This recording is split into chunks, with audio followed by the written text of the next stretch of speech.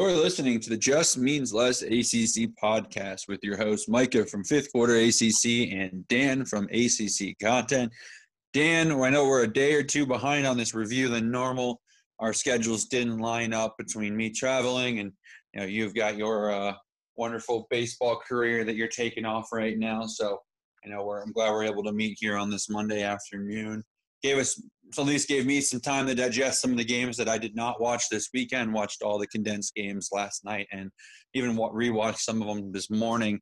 But what a weird week in the ACC. We kind of learned that there are some pretty bad teams in this conference, and we've learned that some of the teams I know personally, Georgia Tech is one of them that I was kind of excited about after week one. They have lost all of that excitement for me now. So, there's a lot to digest, but how you doing, Dan?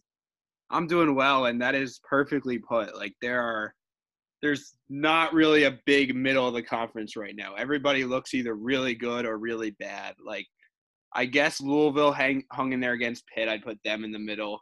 I guess Virginia taking care of Duke. I'd put them in the middle. But, this Saturday really confirmed it. Most of the teams are just looking really good or really bad.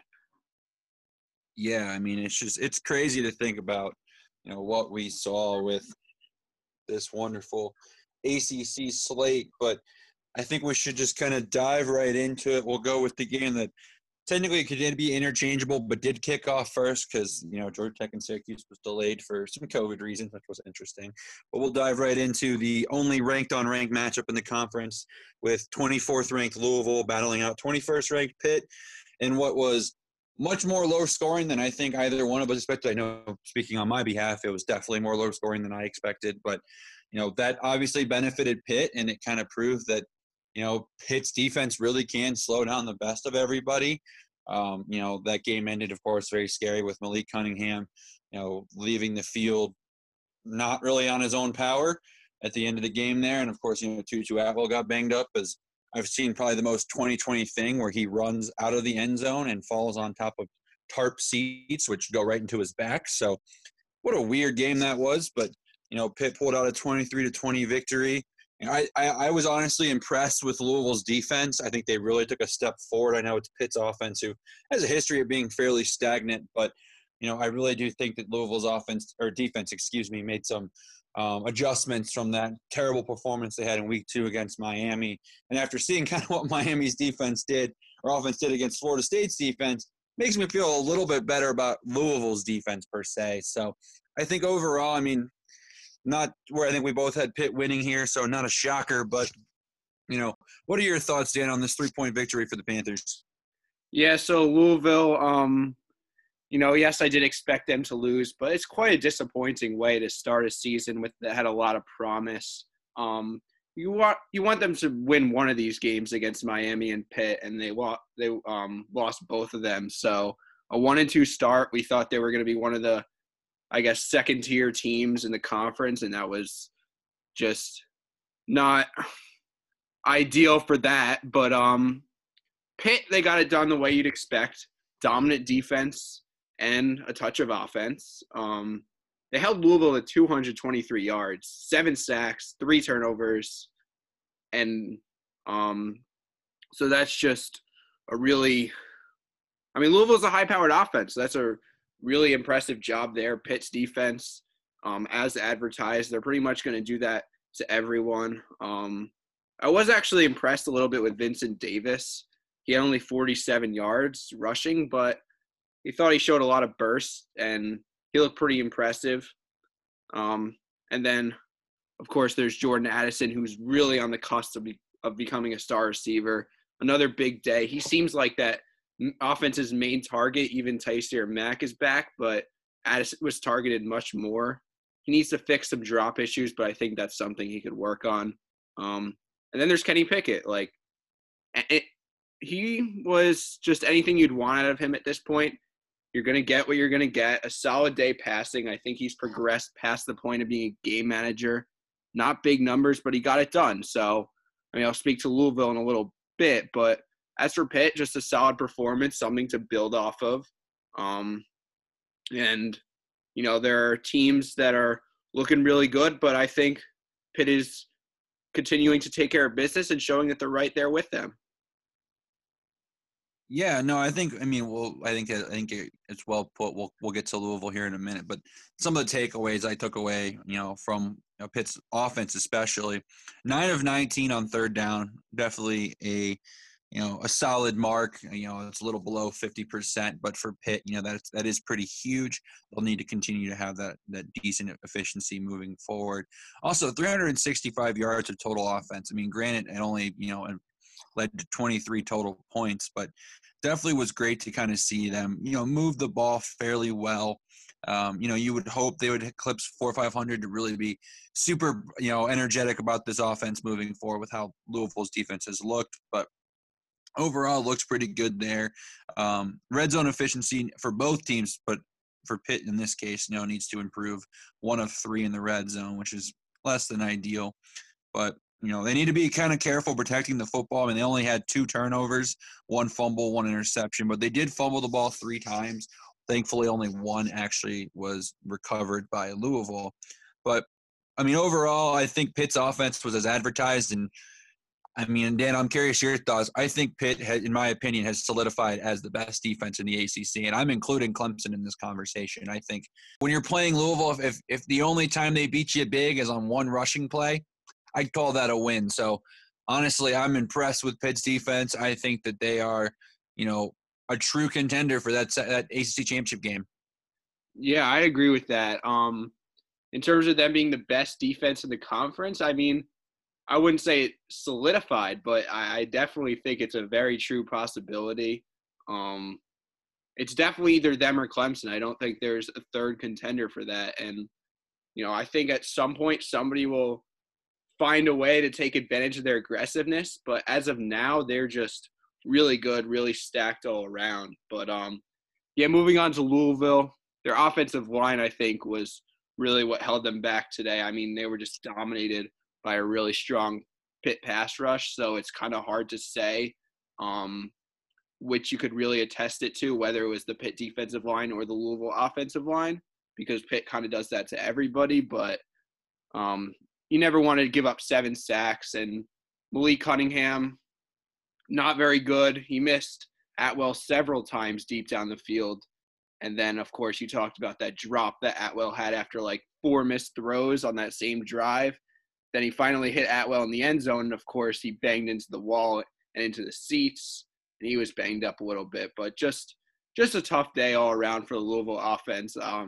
Obviously, more importantly, we hope both of them, Cunningham and Atwell, are healthy for their next game. But just a little bit underwhelming start for Louisville. Yeah, so building off of that, you said obviously underwhelming start. I would agree. I mean, I don't think we expected Louisville to be 1-2 at this point. But I am curious. I personally think that I've gotten what I've expected from Louisville, and that they've just ran into 2 teams that have been better than advertised. I think both Miami and Pitt have just been better teams than what you and I know, especially myself, thought going into the season.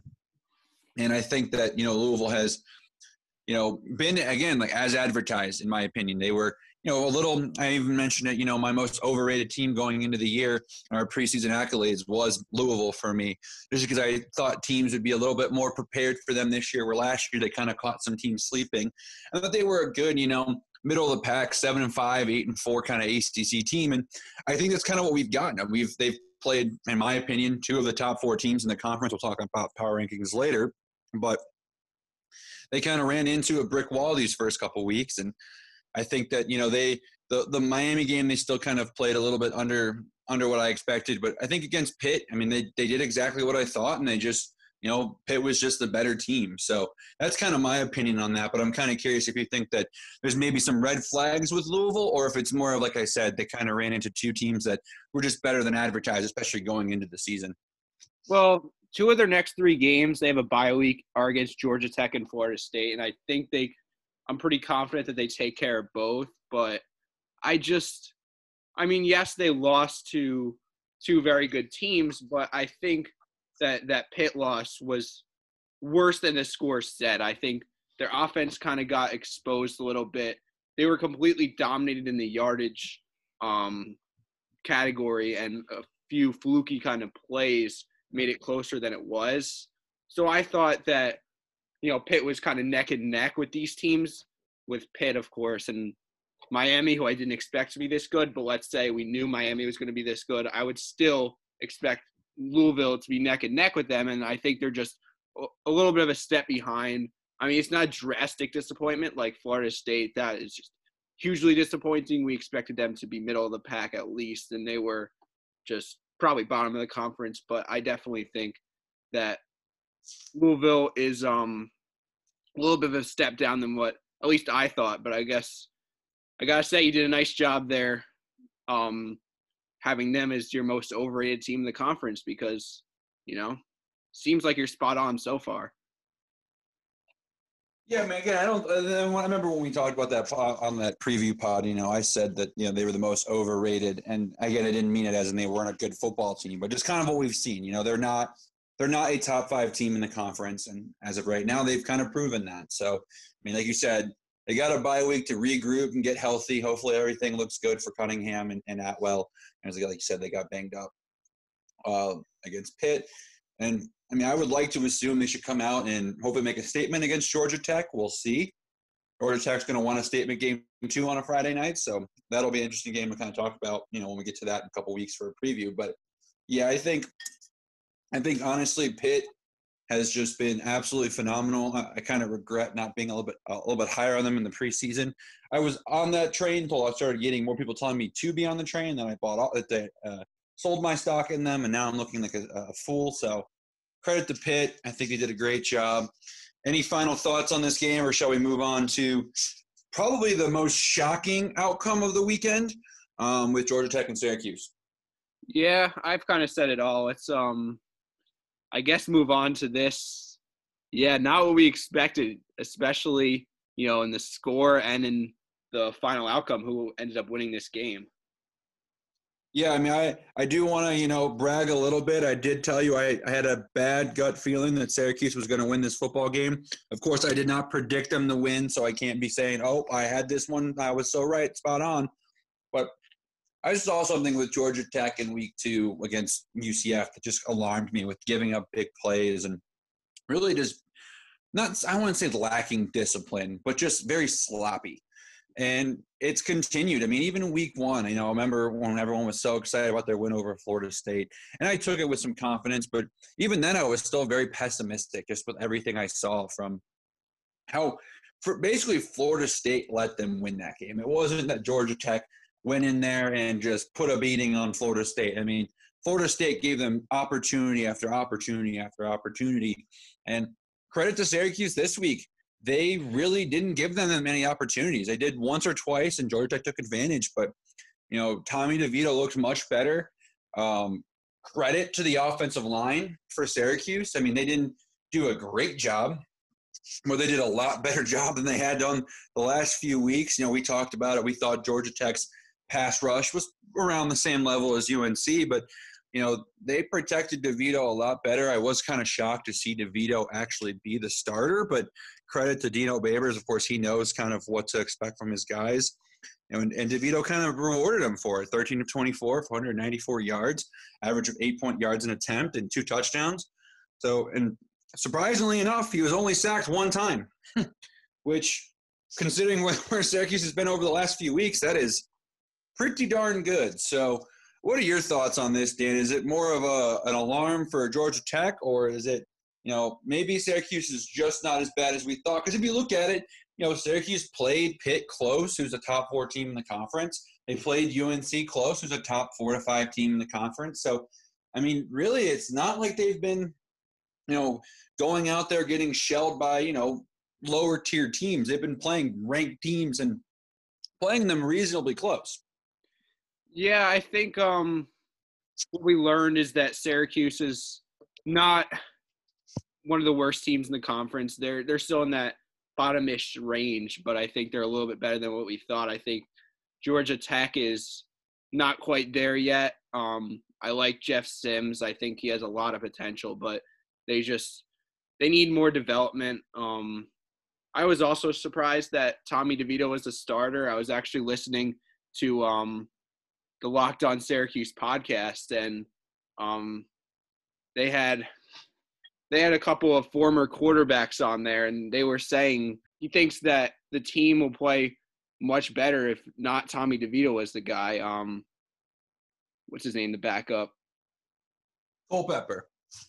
Rex Culpepper. Yeah, he was saying that Rex Culpepper should be it. So I was kind of surprised to see DeVito, but yeah, he played a nice game.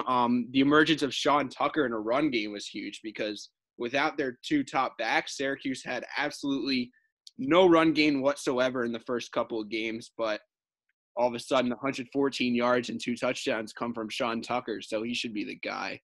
And what Syracuse has been doing, they've been bringing out the sloppiness of another team.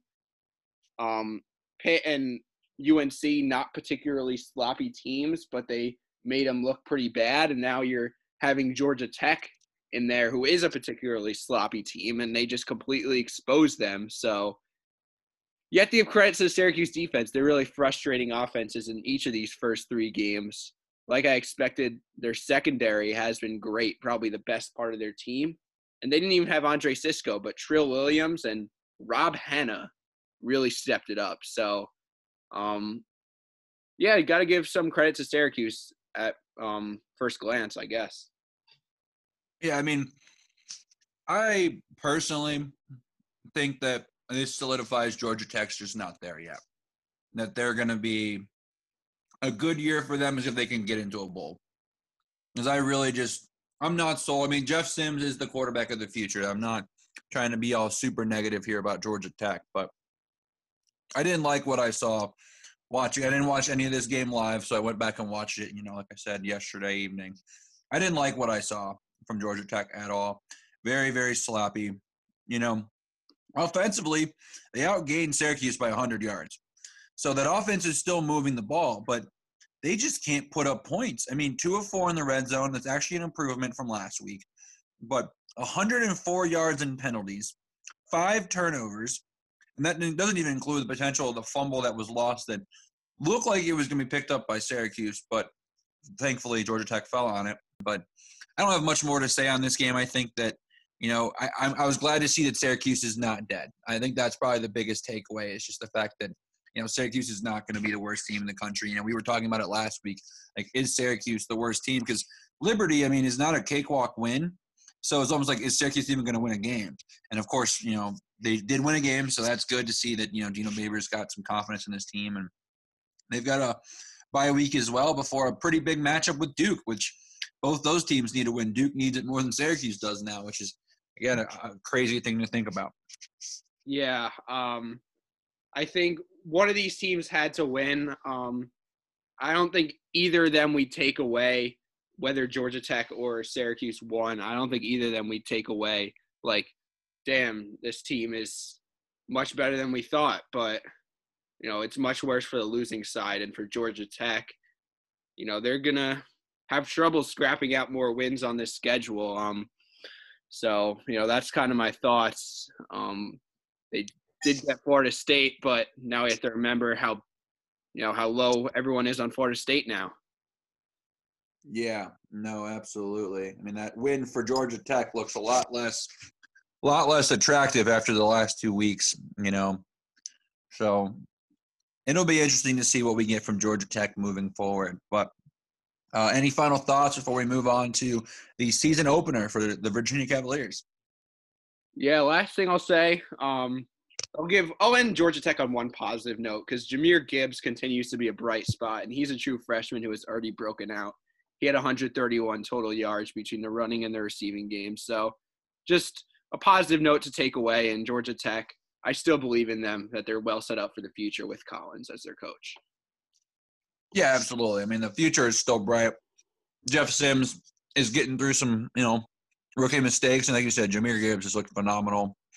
I think he's, a very bright spot moving forward with Georgia Tech. And even all around, I mean, the offense it's moving the ball. They're just not putting up points. They're turning it over in bad spots. And so, if they can start fixing that, this team will be pretty dangerous. But moving on to Virginia and Duke, and what I deem as I always just carry it over from basketball, but it kind of seems like it's a little bit of a fun football rivalry. Virginia and Duke like to kind of go back and forth with each other a little bit, whatever Duke football fans that are very active on social media, which is not a lot of them, but it's always fun to kind of see, that kind of matchup. It is kind of funny that the last time I saw these two teams play in person was the last time Duke actually beat Virginia in 2014 in Durham. But Virginia, of course, pulled out a 38-20 victory against Duke. I think my fun fact or fun tidbit from this game was the fact that all 58 points were scored in the south end zone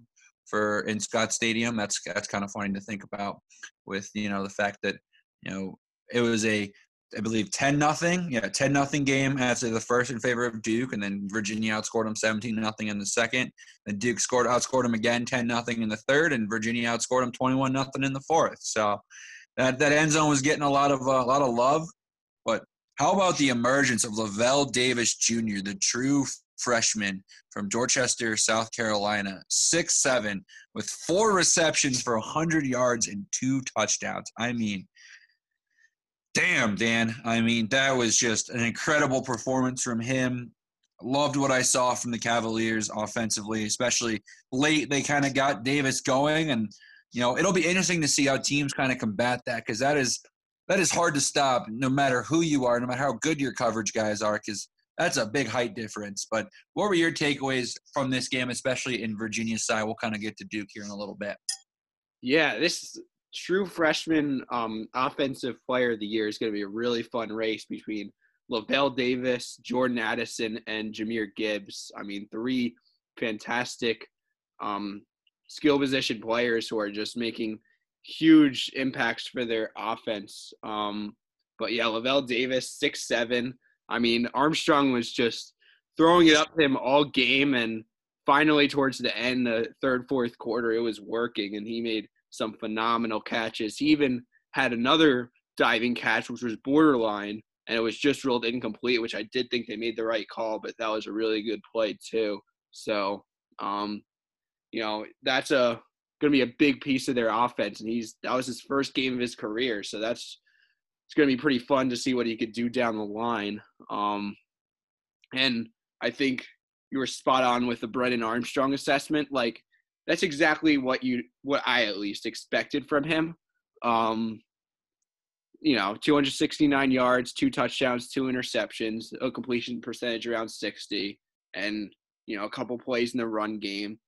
He made some bad mistakes, but he showed he is completely capable of leading an offense and allowing what will win UVA games, which is their defense. I don't think he'll lose them a lot of games. I don't think he'll win them games. I think it'll be the defense that determines it.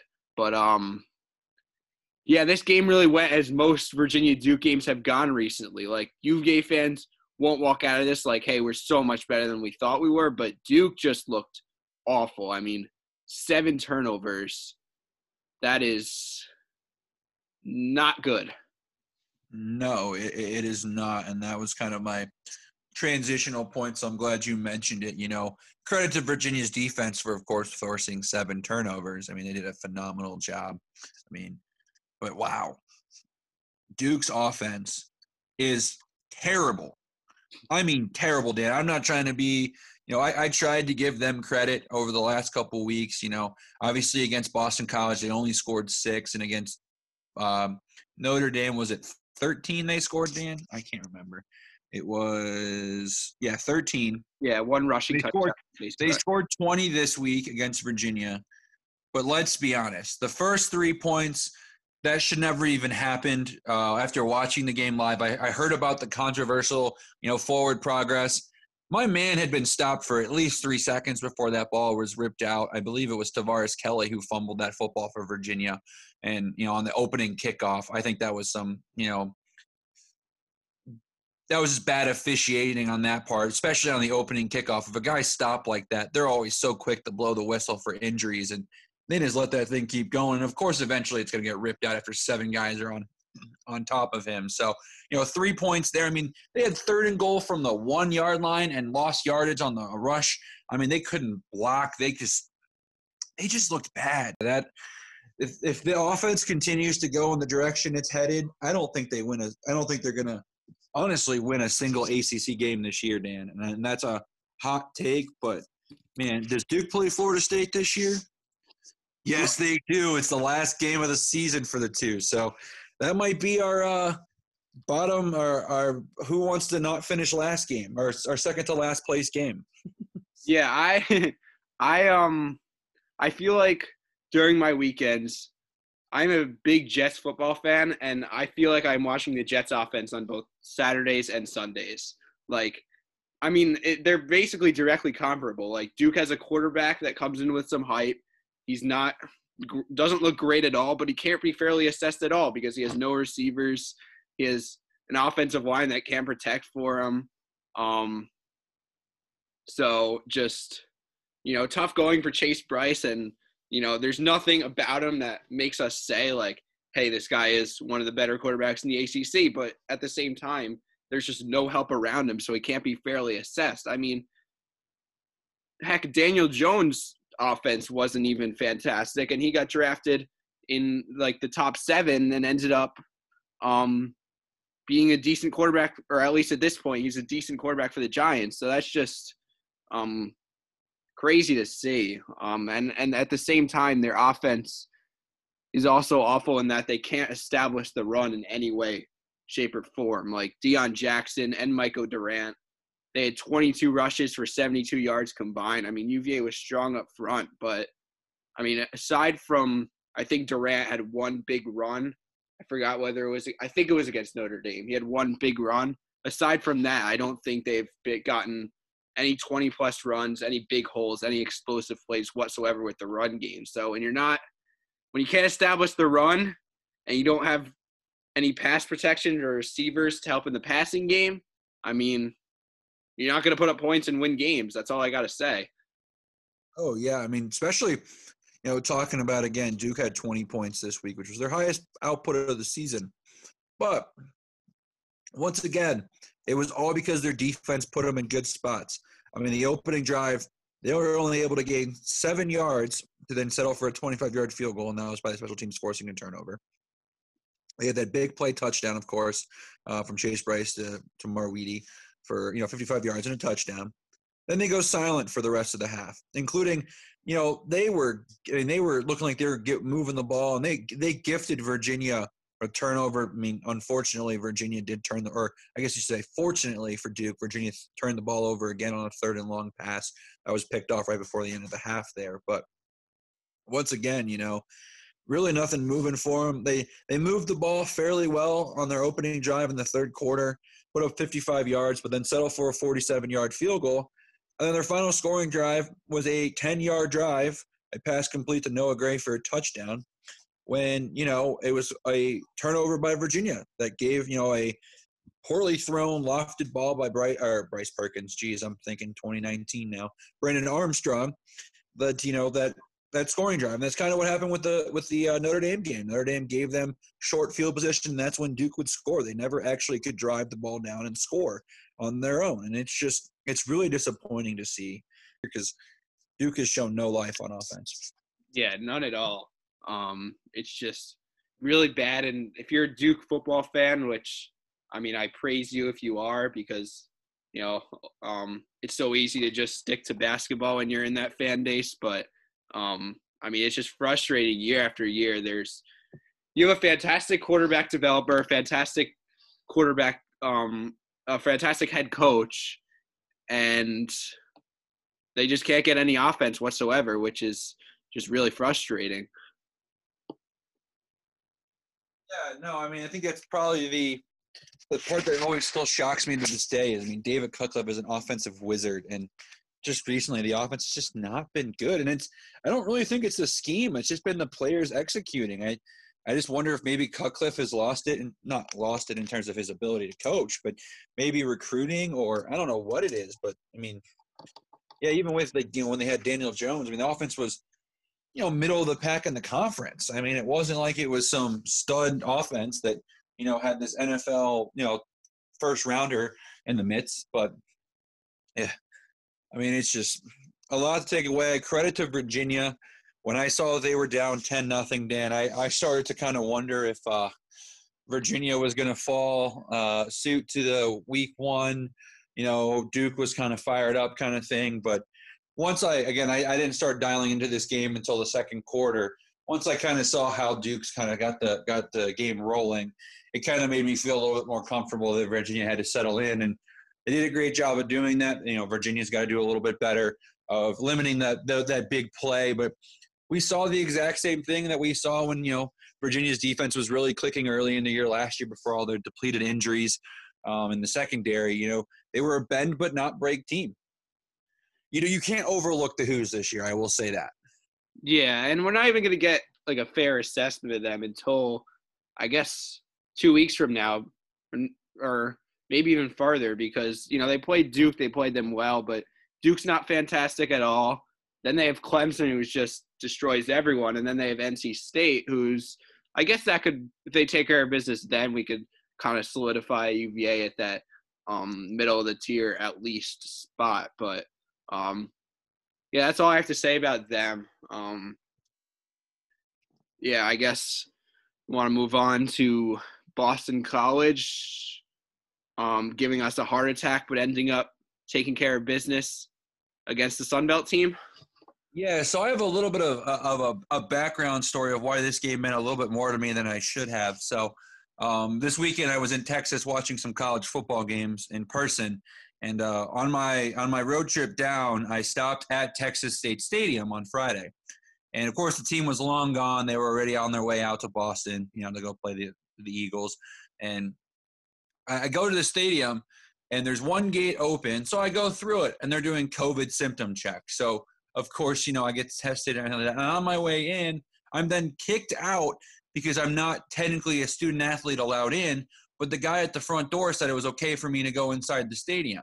So I not only did I have to go through all these symptom checklist stuff and get my temperature checked, but then I didn't even get to actually go inside the stadium. I was just in the tunnel underneath the stadium. So I was really salty and wanted Boston College to blow out Texas State because I was like, if you're not going to let me into the stadium, then you deserve to get pummeled this week. And, of course, Boston College did not do that. On our preview pod, I mentioned, getting credit to myself for kind of saying this game could be closer, not expecting 24-21 by any means. But, I had some confidence, now that McBride, it was just once we found out McBride was coming back for Texas State and was cleared to play, that their offense, had some ability to put up some points.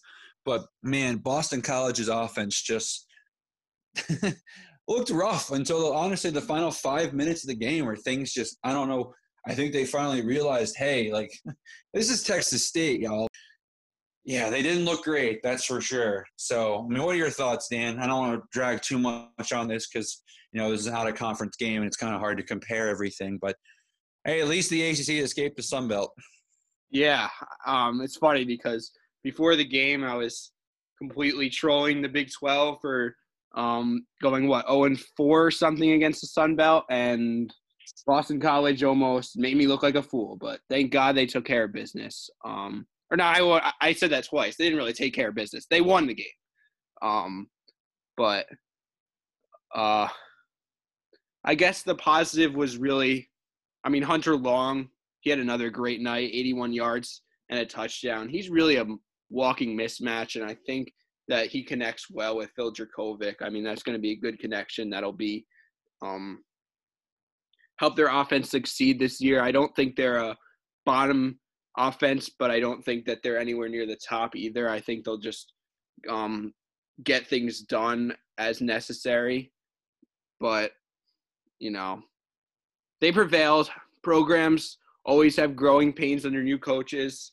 We've seen like some bad losses. We're seeing with Florida State early on with Norvell. We saw with Georgia Tech losing to the Citadel with their one of their first games with Jeff Collins, and this time Boston College ended up prevailing. So that's I guess a good sign. That'll be the positives, but the negatives, they let Texas State offense, which is not great, succeed against them through the air. Their coverage was pretty solid against Duke. Like you said, they didn't give up a lot of yards, but they did have some drops there. But against Texas State, that didn't really translate. And David Bailey had another rough day, just 33 rushing yards. I mean, I know this is a much more passing-based offense, but Boston College team is still designed around their offensive line and their running backs. So, they're going to need to get David Bailey going. I'm not giving up on it, but that's just another thing that they'll need to do. So, there are some positives, there are some negatives. Overall, there are some other teams in the bottom part of the conference that look pretty terrible, which caused Boston College not to move down at all. But I guess this is kind of a team where we still need more time to tell before we really make a fair assessment of them. Yeah, I think that's a fair point. I think something that frustrated me watching the game back was the fact that they still were pass heavy. I mean, it wasn't like, yes, they obviously didn't have a great job running the ball. They actually averaged the same yards per rush, 3.2 as Texas State, which is very alarming. But you've got to give this offense a chance to kind of ground and pound. I know you want to go away from being a run-oriented, offense, but you have an offensive line that should be manhandling Texas State on the defensive front. Why not run the ball a little bit more? I mean, it was kind of disappointing to see that, but 3 of 5 in the red zone, that was probably that was a big key, where Texas State entered the red zone 3 times and came away with 3 touchdowns. So, that was something that Boston College needs to improve on, but overall, not too disappointed. I do think credit was important with the win, but overall, I mean, a win's a win. I'm glad they escaped, but like you said, they're not going to fall because of, because a lot of the conference looked a lot worse. But honestly, I'd almost make the argument that was the second worst performance in the ACC this week, and it included a win. So, credit to Boston College again for pulling it out and avoiding, like you mentioned, the first-year head coach kind of sloppy performance against a team they should beat pretty drastically. But overall, a win's a win. Any other thoughts, Dan, before we kind of move to the primetime game of the week, which was not primetime at all? Yeah, not primetime at all. I think we can move on to this 52-10, just dominating performance by Miami. I mean, oh, Dan, I can't believe I'm going to ask you this question. Is the U back? The U is back. I mean, it still depends what you define as being back. Like, I don't think that they're going to be a college football playoff team or any of that, but I do think that there's just the excitement around the program, the swagger they have, the explosiveness they have on offense, the turnover chain, like it's all returning, and there's just, I guess, much more hype around the Miami program and the fact that they are a very good team. I mean, in that respect, the U definitely is back. Yeah, I mean, 500 yards of offense, just absolutely phenomenal. They had 85 plays, which, was a solid number. 317 in the air, 200 rushing. I think my favorite favorite thing I saw was it was a balanced rushing attack. Like, it wasn't just Cameron Harris rushing the ball. It wasn't just D'Eriq King beating Florida State with their legs. I mean, we'll get to Florida State here in a minute, Dan, but, I mean, Miami, they look good. They look very good. I mean, obviously, it's the third straight week of an impressive performance. Honestly, their least impressive performance was against probably the worst. Actually, that's an insult to UAB. Florida State's probably the worst team they played all year. But, with UAB being that 31-14 win in week 1. But overall, I mean, I don't have too much I want to kind of talk about with Miami just because, I think we've kind of, the score kind of speaks for itself. And I'm kind of watching this game because I want to talk more personally on Florida State. But, yeah, I'm not going to say the U is back yet in terms of, like, I mean, again, it depends on what your definition of back is. But, man, a bye week to prepare for Clemson. We're going to have an undefeated matchup unless Virginia shocks the world this coming weekend. But, man, that's going to be fun, Dan.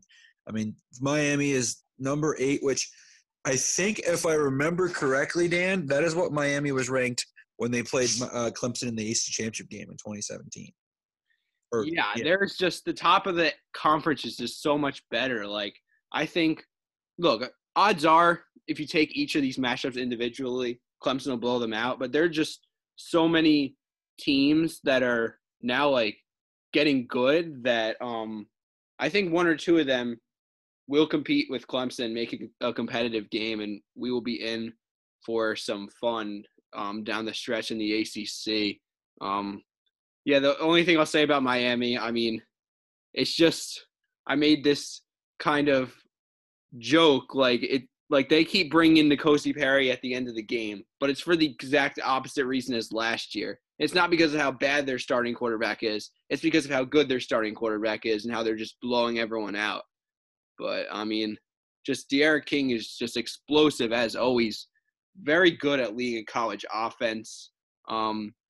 His downfield accuracy is still not fantastic, which is why, like, I'm not sure that he has NFL starter in his future. He'll definitely make it to the NFL and probably be a draft pick. But, I mean, as far as in the short term in his college career, his short to intermediate passing game is great.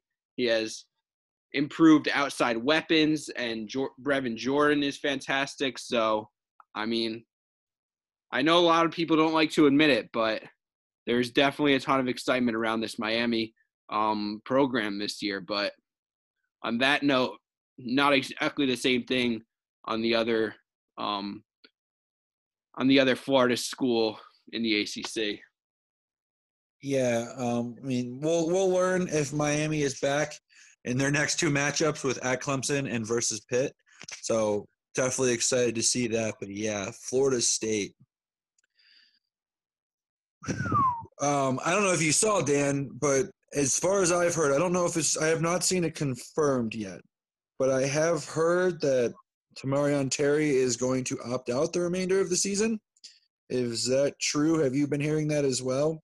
I did not hear anything of that. I saw something interesting that he was not listed as the definite starter on the depth chart, which really fascinated me. I don't know if one of them caused the other, but that is – I mean, of course, I've been recording this podcast and off the internet for the last hour or so, but that's – I mean, yeah, the news I heard about Tamarion Terry was, it was from yesterday. So I'm reading over right now. I'm scrolling through the Twitter sphere on the Knowles side of things, and it sounds like he was limited due to injury last week, and there is a rumor he might opt out because of the injury and just kind of how this season for Florida State has pretty much solidified itself as a wash for 2020. But I don't blame him. I don't either. But superstar in a team that's just, and especially an offense that's just absolutely atrocious. So, I mean, I feel like the more he plays, the more his NFL draft stock's going to go down. I hate to put it that way, but I don't. Yeah, I mean, especially since he's risking injury and is really not getting the opportunity to be thrown the football. I mean, James Blackman's getting less time to throw the ball than I get, in the morning getting ready. I mean, it's incredible just how he's running for his life. I mean, I'm not going to blame James Blackman that much. I know a lot of people are saying, oh, he's just not good. Imagine trying to throw the ball down the field against some pretty good teams when you've got 0.1 second to do something make a decision. I mean, this guy has just been, they've been sloppy. I'm not just saying that, it's the offensive line only, but I mean, just unbelievable how bad this game has been. It was kind of promising, to be honest, how this game kind of got rolling. I mean, the first 10 minutes, it's 7-3. Both teams had only had one drive, but, Florida State moved the ball well, 14 plays, 73 yards. Of course, they had to settle for a field goal, which is never a good sign. But, part of me is thinking, hey, Florida State might, hang around, keep it around a 14-point game. No, sir. Florida State they look awful. And I thought for sure they'd fix things over the bye week, and I was wrong. Yeah. I mean, I think they do. Like, there are enough teams that also aren't looking good that Florida State does win a conference game or two.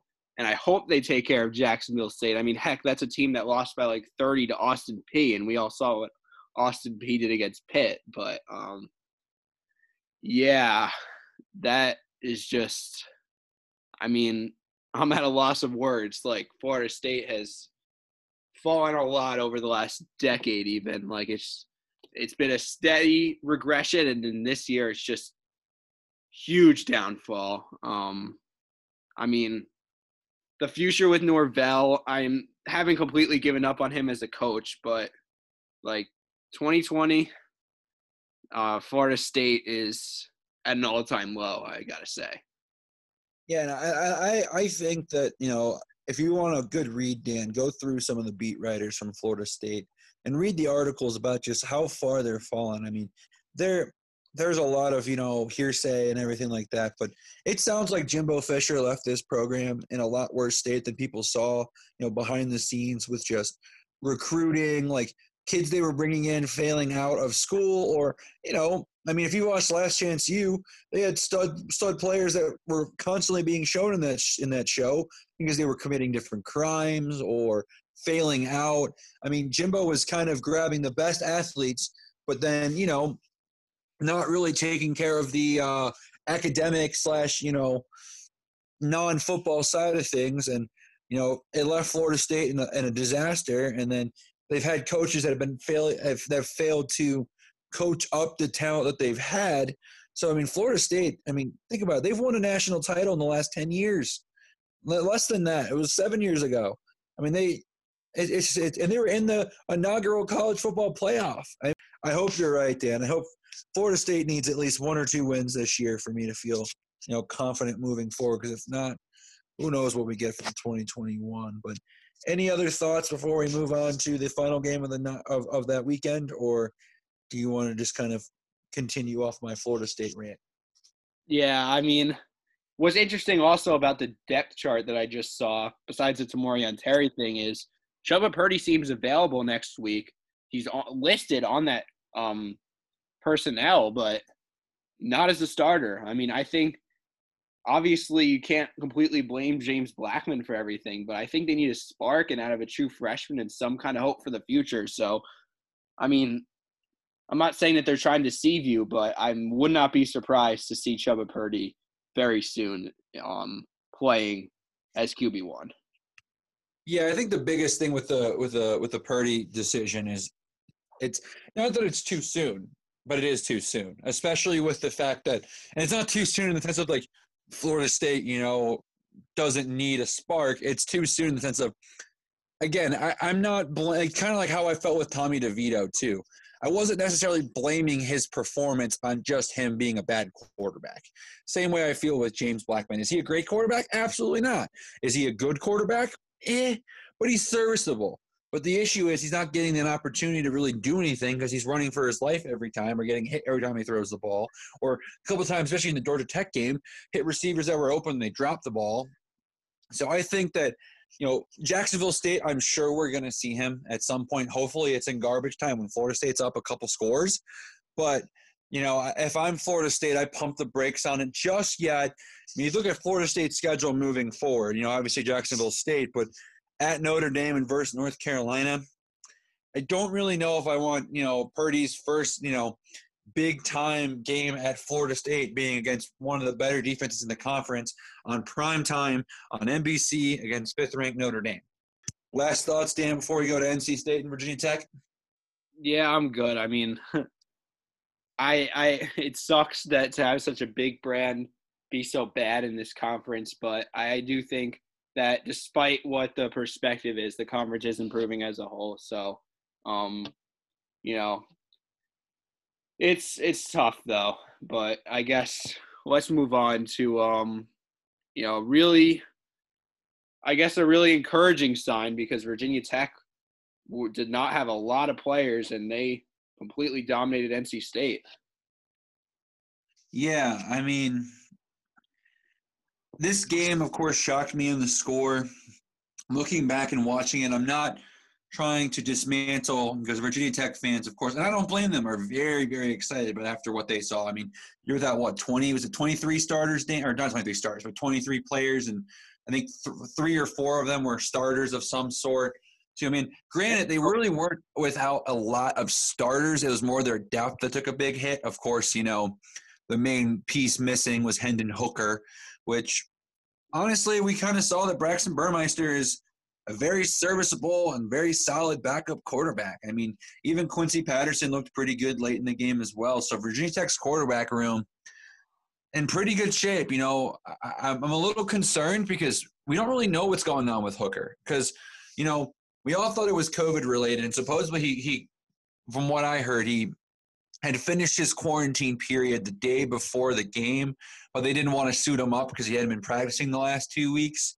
So they kind of just had him, of course, be, someone that was a support guy on the sidelines. So that's good. But of course, that rumor that was going around, which still hasn't been confirmed, about someone having a non-COVID, but was found during COVID testing, serious medical condition, is still rummaging around. The guys that played were ready to play, and shout out to them for that. I mean, they looked phenomenal defensively. Devon Diablo looked good. Dax Hollifield did a pretty good job getting after the quarterback. But what are your thoughts on Virginia Tech's performance? We'll get to NC State in a minute. I have some pieces I want to talk about with NC State. But what are your thoughts on the Hokies' 21-point victory over the Wolfpack? Yeah, I think it's just a great start for them. I mean, it's really encouraging to see. Obviously, it's very discouraging to see the potential rumors about Hendon Hooker, but it's encouraging to see that they can be down to QB2, QB3, and still in very capable hands, which I don't think around the ACC or even around the country that there are a lot of programs that could say the same. But yeah, they were just offensively super efficient in every single way. Like the total numbers weren't eye-popping, but I mean, just look at the efficiency. Like Herbert had 6 rushes for 104 yards and a touchdown. Patterson and Burmeister combined for 11 for 17, 181 yards and 2 touchdowns. I did talk about James Mitchell in the preview about how I think he's going to be a fantastic piece for them, and he was also had a really nice game. 3 catches for 68 yards. I think he's going to have a huge year, and not only did he impress as a receiving tight end, but he looked like he was a key blocker on a couple of plays too. And Luke Tenuta, the right tackle, I mean, I had no idea, but I was looking at the grades, and he had an elite game, like by far the best offensive line performance in the conference. So the stuff you don't see, I gotta give credit to him. But as for NC State, I guess we'll get into that. Like, I think I'm not so low on them. I mean, look, they're not one of the better teams in the conference, but I simply think they were just dominated by a good team. Yeah, I mean, I think what we saw out of Virginia Tech was something that, was unexpected per se. But again, from what we expected going into the year, it's not unexpected. So it was one of those things where this is kind of what I saw happening before we knew, if this was like, when we were doing our initial preseason previews, back in the end of August, this is kind of what I saw. The Tech winning by, anywhere between 14 to 20 in that range. Of course, they won by 21. But, after what we saw with NC State against Wake Forest, and then, of course, what we saw, with Virginia Tech and all their COVID cases, it changed our perspective. But, in the end, Virginia Tech proved that they are worthy of being a ranked team. Of course, they're not ranked now in the new AP poll. Technically, they fell out of the top 25, even though they won pretty convincingly. But, of course, that includes adding pretty much every conference back into college football. But overall, I mean, the Hokies looked good. I mean, a lot of things they need to kind of clean up. They weren't great on third down. They were 2 of 9 on third down. Didn't do a great job in the red zone. They were good, but not great. I think they were 3 of 5, I believe, 4 of 6. So, again, some things to improve on, but didn't turn the ball over, which is kind of what we expected. Obviously Hendon Hooker didn't play, but that was my big credit to Hendon Hooker was, of course, the fact he never turned the ball over, or at least not never, but hardly ever did when last season for the Hokies. So, again, great performance here by the Hokies. It'll be interesting to see how it rolls forward. Hopefully they don't sleepwalk against Duke. I don't think they will, considering what happened last year when they played Duke. But overall, I mean, NC State has kind of proven they are what they are. I'm a little concerned about the defense. But once again, I mean, that's back-to-back weeks where NC State had pick sixes against them. You know, obviously Hockman threw it against Wake and actually threw it against, you know, Virginia Tech as well. So they've got to eliminate those moving forward for sure. You know, and of course, it's not going to get any easier for them when they kick off on noon on the UC Network this coming weekend at Pitt. So, I mean, we'll kind of see what NC State's about against Pitt, offensively especially, because defensively they've given up technically 45 points each game, or was it 42 against Wake? I can't remember the number for Wake, but I think it was 45. But, you know, I no red flags here with NC State, but, you know, they definitely kind of ruined that positive momentum we kind of took away from their win against Wake, which also has me a little bit concerned about, is Wake Forest actually bad this year?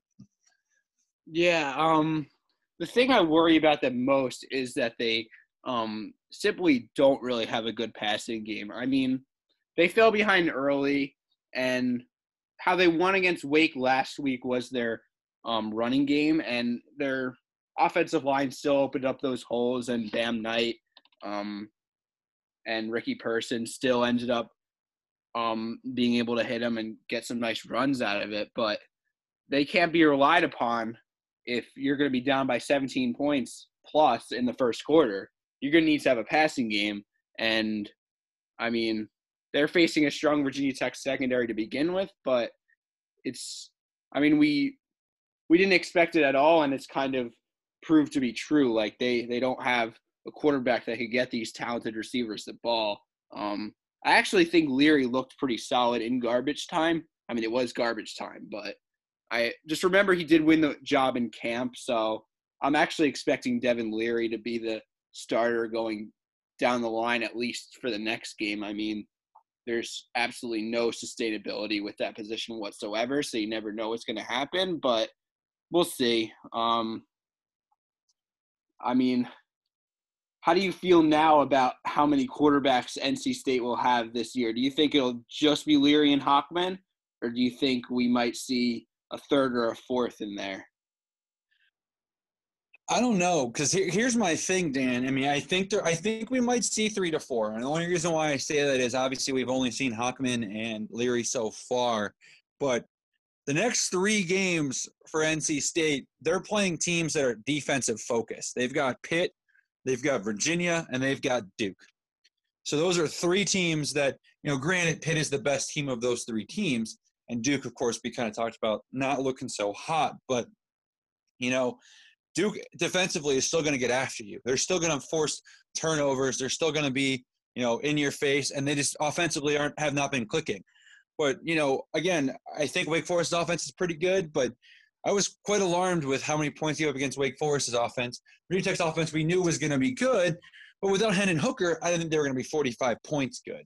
So, you know, I guess 38, because I think there was a pick 6 there. But, you know, I think that, especially if you look at the schedule, you know, they have back-to-back weeks in November where it's Florida State and Liberty. I could see where that point, if, you know, they haven't really been sold on Hockman or, you know, Leary, they might go to the, you know, the secondary options there with, of course, I'm kind of drawing a blank now because I haven't looked at it in a pretty good minute. But, you know, so their options would also be, you know, you could go with Harvey there if you want, Ben Finley. Ben Finley would probably be, in my opinion, that third option to start off. But, you know, I could definitely see them kind of moving to that. Because if they were playing, you know, let's say Liberty this week, I'd be a little bit less hesitant, or Florida State this week, because, you know, you would think they're going to still let Leary and Hockman go back and forth. But if they can't kind of impress against, you know, Pitt, Virginia, and Duke, they might say, all right, let's throw a third quarterback into the mix. Like, yeah, these guys are just cutting it. Time to throw a third option out there. So I don't think you'll see a third quarterback for a week or 2 at least, but it wouldn't shock me midway through the year, late there in November, when they got back-to-back weeks with Liberty and Florida State, where you might just see, you know, back. And then they also got Syracuse and Georgia Tech in their last 2 games. So really the last 4 weeks are games where I could see, you know, winnable games for NC State, but if they're not sold on a quarterback, they might give these guys a shot. Yeah, I'm going to agree with that. I do think that there is a little bit of, I guess potential is the word, going forward with Leary, but, I mean, it was garbage time. There's not a lot of excitement, and they're going to need to get the pass game going because they have solid receivers too. So, anyway, is it time to move on to our kind of accolades of the week in our power rankings? Yeah, I think we should move on to it. In terms of our offensive player of the week, Dan, who do you got? So there are a couple options here. I actually went with the true freshman Lavelle Davis. Just made several fantastic catches, 101 yards and 2 touchdowns. He's going to be really one of the guys to watch this year in that UVA offense, and 6'7", just a lot of hype. So there are a couple of receivers and running backs crowding around that 100 yards range, but I went with the guy that made the most impressive catches and kind of plays after the catch. Yeah, so I actually have a tie this week. I know that's probably cheating, but I just can't decide on the two. My first one's going to be Khalil Herbert from Virginia Tech. 6 attempts for 104 yards rushing and a touchdown, averaging 17 yards a carry. Not a bad day. Also had 2 receptions out of the backfield for 46 yards. So, that's a 150-yard day of total offense. So pretty solid first performance for him in a Virginia Tech uniform. And my second, and I can't believe I'm saying this because he numbers-wise maybe not great, but Tommy DeVito just took an absolute step forward this week, really needed this week. I was impressed with, 193 yards passing. I think another, if I remember correctly, 50 on the ground. Let me see here. 23 on the ground. But, again, he averaged 5.8 yards per carry, as well as 8.1 yards per attempt. Had 2 touchdowns. So, especially with what we've seen from Syracuse the last couple of weeks, I think that, I'm kind of giving him a higher performance grade than, necessarily he would if this team was not struggling so much offensively. So, I kind of had a tie there on that front. Yeah, that's fair. Defensive was kind of a little bit of an easier decision for me. I went with Patrick Jones, just 3 sacks. There was nobody else. There were some good performers on all the levels, but he was the guy that really stood out, getting pressures all game. And they were triple teaming him by the 4th quarter. So I definitely had to go with Patrick Jones for my defensive MVP. Yeah, so I actually went a little bit different than you. I went Brenton Nelson for Virginia. 2 interceptions, 2 tackles as well. And honestly, he just did a great job of just kind of clogging the middle of the field there defensively. He did a great job of kind of locking down his guy on the outside. I think he may not have had the high statistic number minus those 2 interceptions. He wasn't having 7 or 8 tackles or any sacks or anything like that. But overall, he just did a great job of just really not getting burned. And again, 2 interceptions is a pretty solid day for anybody. So shout out to Brenton Nelson there. I'm going to give it for him and kind of, especially in the spots he did it with Virginia. All right. Obviously, if you've been a follower of my account, on the Virginia team, Brenton Nelson is one of my really players that I think is underrated. So I really like to see him get attention from other people. So that's nice to see. But yeah, team of the week. I went with Virginia Tech. I thought it was just, there were a lot of teams that had some impressive performances this week, but I thought just given the fact that they were missing their starting quarterback, they were missing their starting corner, and they were missing 20 or so other players. It was just super impressive how they dominated. It was either them or Miami, but just basically the tiebreaker was the U did it to essentially a worse Florida State team and the fact that Virginia Tech was missing so many players. Yeah, so I had a feeling you were going to go Virginia Tech here. So Virginia Tech probably would get my vote if I felt confidently that it'd be, I'd be the one on the side of this. But I'm actually going to go with Syracuse. Again, I wasn't expecting – I said in the pod I could see Syracuse coming out and really giving Georgia Tech a run for their money. I had more confidence Syracuse beating Georgia Tech than Georgia Tech blowing out Syracuse. But watching Syracuse pretty much just control the entire game against Georgia Tech was just impressive to me. And much needed. Not saying that if Virginia Tech, would have lost to NC State, that would not have been hard for the Hokies. But it's a little bit easier with Virginia Tech if you say, oh, we lost to a pretty good NC State team, especially considering what they did against Wake Forest. with 20 some guys out, including our starting quarterback, than it would be for Syracuse to lose to a Georgia Tech team that was dismantled by UCF the week before. So I'm going to give it to Syracuse just based purely off of the fact that they needed it more than really any other team in the conference this week. So in that case, I'm going to give it to Syracuse as my team of the week. Yeah, I mean, that is just huge for them because we were as down on Syracuse as we were on Florida State, and I guess it's really a statement win for them. But I guess, how do you want to do this power rankings? I really think that we kind of agree on the tiers and that the order might differ a little bit. So aside from one being Clemson, which I don't even have to ask, what do you have 2 through 6? So 2 through 6 for me, and I can't believe I'm saying this. I don't know if your tier has number 2 being separate from 3 through 6, but I actually have Clemson on a tier of its own, and then I have Notre Dame as the 2 seed, just with a little bit bigger gap than the 3 for 6. But if you want to group them together, it makes sense because there's a drop-off from 1 to 2 that's drastic. But 2 would be Notre Dame for me, so they didn't move. Miami stays at 3 as well for me this week. The difference is Pitt now jumps to number 4, leaving UNC, who was there at 4 at that point. 5 goes Virginia Tech, and 6 is UNC, so UNC fell 2.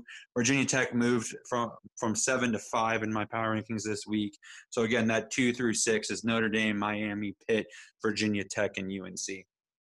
Yeah, so for me, I really thought 2 through 6 was a crapshoot, and, I had to move down both North Carolina, who didn't do anything wrong, but just simply had a neutral outcome. They didn't play, and other teams just look fantastic. So that's why I had to move them down. And then this really pained me to do. I had to move Pitt down after beating a pretty solid team. So there's just so much traffic up top here. But my 2 through 6 ended up being 2 Notre Dame, 3 Virginia Tech, 4 Miami, 5 North Carolina, and 6 Pitt. But well, I've got to ask 2 questions for you, Dan, real quick before we move on to 7 through 15. But why? Not that it matters, it is a fair crapshoot. But I'm just curious, because my logic here is what I've seen you do, not necessarily. And I think you're on the same idea. It's not what I expect to have happen. So I think based off of what you had Virginia Tech above Miami. Do you think Virginia Tech beating NC State by 21 is more impressive than Miami beating Florida State by 42, Louisville by 20-some, and, of course, a 17-point victory over UAB? I'm just curious why you would have Virginia Tech over Miami, as well as why you have Pitt over UNC, considering, UNC only has their game against Syracuse to talk about, where, of course, in our front with Pitt, we've seen a good win against Louisville, a convincing win against Syracuse, again, not great. And, of course, that just blowout victory over Austin Peay. That one makes a little bit more sense if you genuinely think that just UNC is the better team. And they did beat Syracuse by more than Pitt did, so you can use that argument as well. But I'm mainly more curious about Virginia Tech being over Miami right now. Yeah, so I guess mine are a little bit more of a projection. It's not even a projection. It's just how good do I think these teams are? And I'm not going purely based off of the games. I'm using the games to kind of guide me a little bit. So I'm kind of going by the philosophy. I guess I kind of contradict myself a little bit by moving North Carolina down, but if you didn't do anything wrong, if you didn't do anything to prove that you should move down, you're not going to move down. So that's why I have Virginia Tech over Miami. I just think that they didn't do anything to prove that they weren't the better team. And I initially, in the beginning of the season, thought that they were the better team. So why would I switch them? Either way, I mean, 2 through 6, but especially 2 through 4, just really fantastic and much better than the top of the conference in the last couple of years. Yeah, I don't know if you can hear my cat in the background here, Dan. He's being a little bit of a vocal guy right now, but I can tell he's not happy with your decision, being that he's a orange cat that I originally adopted when I was living in South Florida. So he's disappointed in your choice of Miami Virginia Tech over Miami right now. But I can see that, and I completely understand your side of things. I guess I've always been on the power rankings is what you've done for me now, not what I expect from you later. So, I mean, heck, if Virginia Tech continues what they're doing and then gets healthy and then Hooker shows up and ends up being, you know, the guy that I think he's going to be, Virginia Tech at 3 will be no debate. So I like that choice, but we'll bounce back to – you want to go 7 through 10 here, Dan, 7 through 11? What are your thoughts? So tell me what your 7 and 8 are. I just want to hear that because I feel like that's just a tier on its own, in my opinion. Yeah, I think 7 and 8. I have Louisville 7, Virginia 8. Virginia, that'd be staying the same. Louisville just moved from 6 to 7. I don't think they should drop much for, you know, being competitive with Pitt. So I agree, though. Your 7 and 8 is a little bit more of a drastic. Because my 9, I won't say it just yet, but my 9 will kind of come in as a shock, especially considering where they were last week. Yeah, so I completely agree. I have 7 and 8, Louisville and Virginia. No movement there. I mean, that's just the very, very tiny middle of the conference that we're going to have this year. But 9 through 15 is another crapshoot, and it's not because they're all looking fantastic. It's because we can't make up our minds because of how bad or how many negative signs each of these programs have shown. But I'll let you go first. What's your 9 through 15? Yeah, so 9, which is coming in hot, is Syracuse. I had them at 15 last week. I think the reason why I bumped them to 9 is kind of the same argument I just kind of made with Miami of what I've seen from them. Looking at Syracuse, they have, you know, less than 20-point losses to both my number 4 and number 6 team in my power rankings with Pitt and UNC. So I'm kind of giving them the benefit of the doubt for playing better teams early in the year / not getting absolutely rolled over. I mean, really it took the fourth quarter for UNC to finish off Syracuse. Pitt and Syracuse was pretty close till the fourth quarter as well. So, and of course, Syracuse beating Georgia Tech. So I moved them to 9, which I felt wrong doing, but considering who they played and what they've done, I was most impressed with that. 10 was Boston College, which actually they fell again, but beating Texas State by 3 feels like a loss. So I think that's kind of more of where my head's at. And again, the win over Duke looks a little less attractive after what we saw from Duke for the 3rd straight week against Virginia.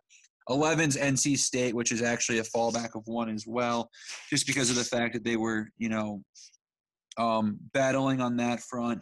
So, you know, I think that that's a good spot for them. 12 is Georgia Tech, which is, again, it's only a slide back of 1. 13 is Wake, which is actually staying the same for them.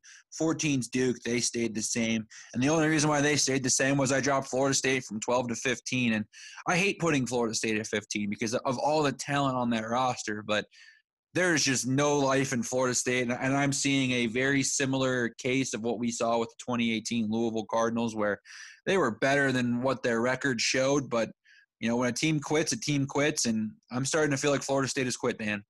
Yeah, I agree. I actually have them 14. So I think Duke just looks even worse. But, I mean, it's 14 and 15. It doesn't really matter. They're both just showing no positive signs whatsoever. And the thing is, everybody looks so bad that Wake Forest, by just not playing a game, moved up 3 spots to 9. Like, that just speaks to how bad the bottom of the conference played this week. So I had Wake at 9, moving up 3 spots. Boston College, by beating Texas State and not completely crapping the bed, moved up to 10. NC State staying at 11. Syracuse, by taking care of business, granted it was against a team that ends up being ranked lower than them, but beating Georgia Tech by 17, they'll move up to 12. Georgia Tech just ahead of Florida State because they beat them at 13, Florida State at 14, and Duke at 15. But, I mean, conference is very different if we're talking about the top and the bottom. And we have a very small middle of the conference. That's really my story of this week. Yeah, I think a good analogy is the ACC is a skyscraper where we have a very tall ceiling and a very low floor. So it's frustrating to kind of think that, because I thought for sure this year was going to be very competitive, where we'd be arguing for hours on our 3 through 12. But really, I mean, we have our debates at the top and our debates at the bottom, but the middle is just, we both agree it's basically just two teams that were kind of like good, not great, but not bad either, and that's Virginia and Louisville for now. So with that being said, Dan, I appreciate it. Stay safe, and I can't wait to talk some ACC previews here in a couple days since we're a day behind on our review.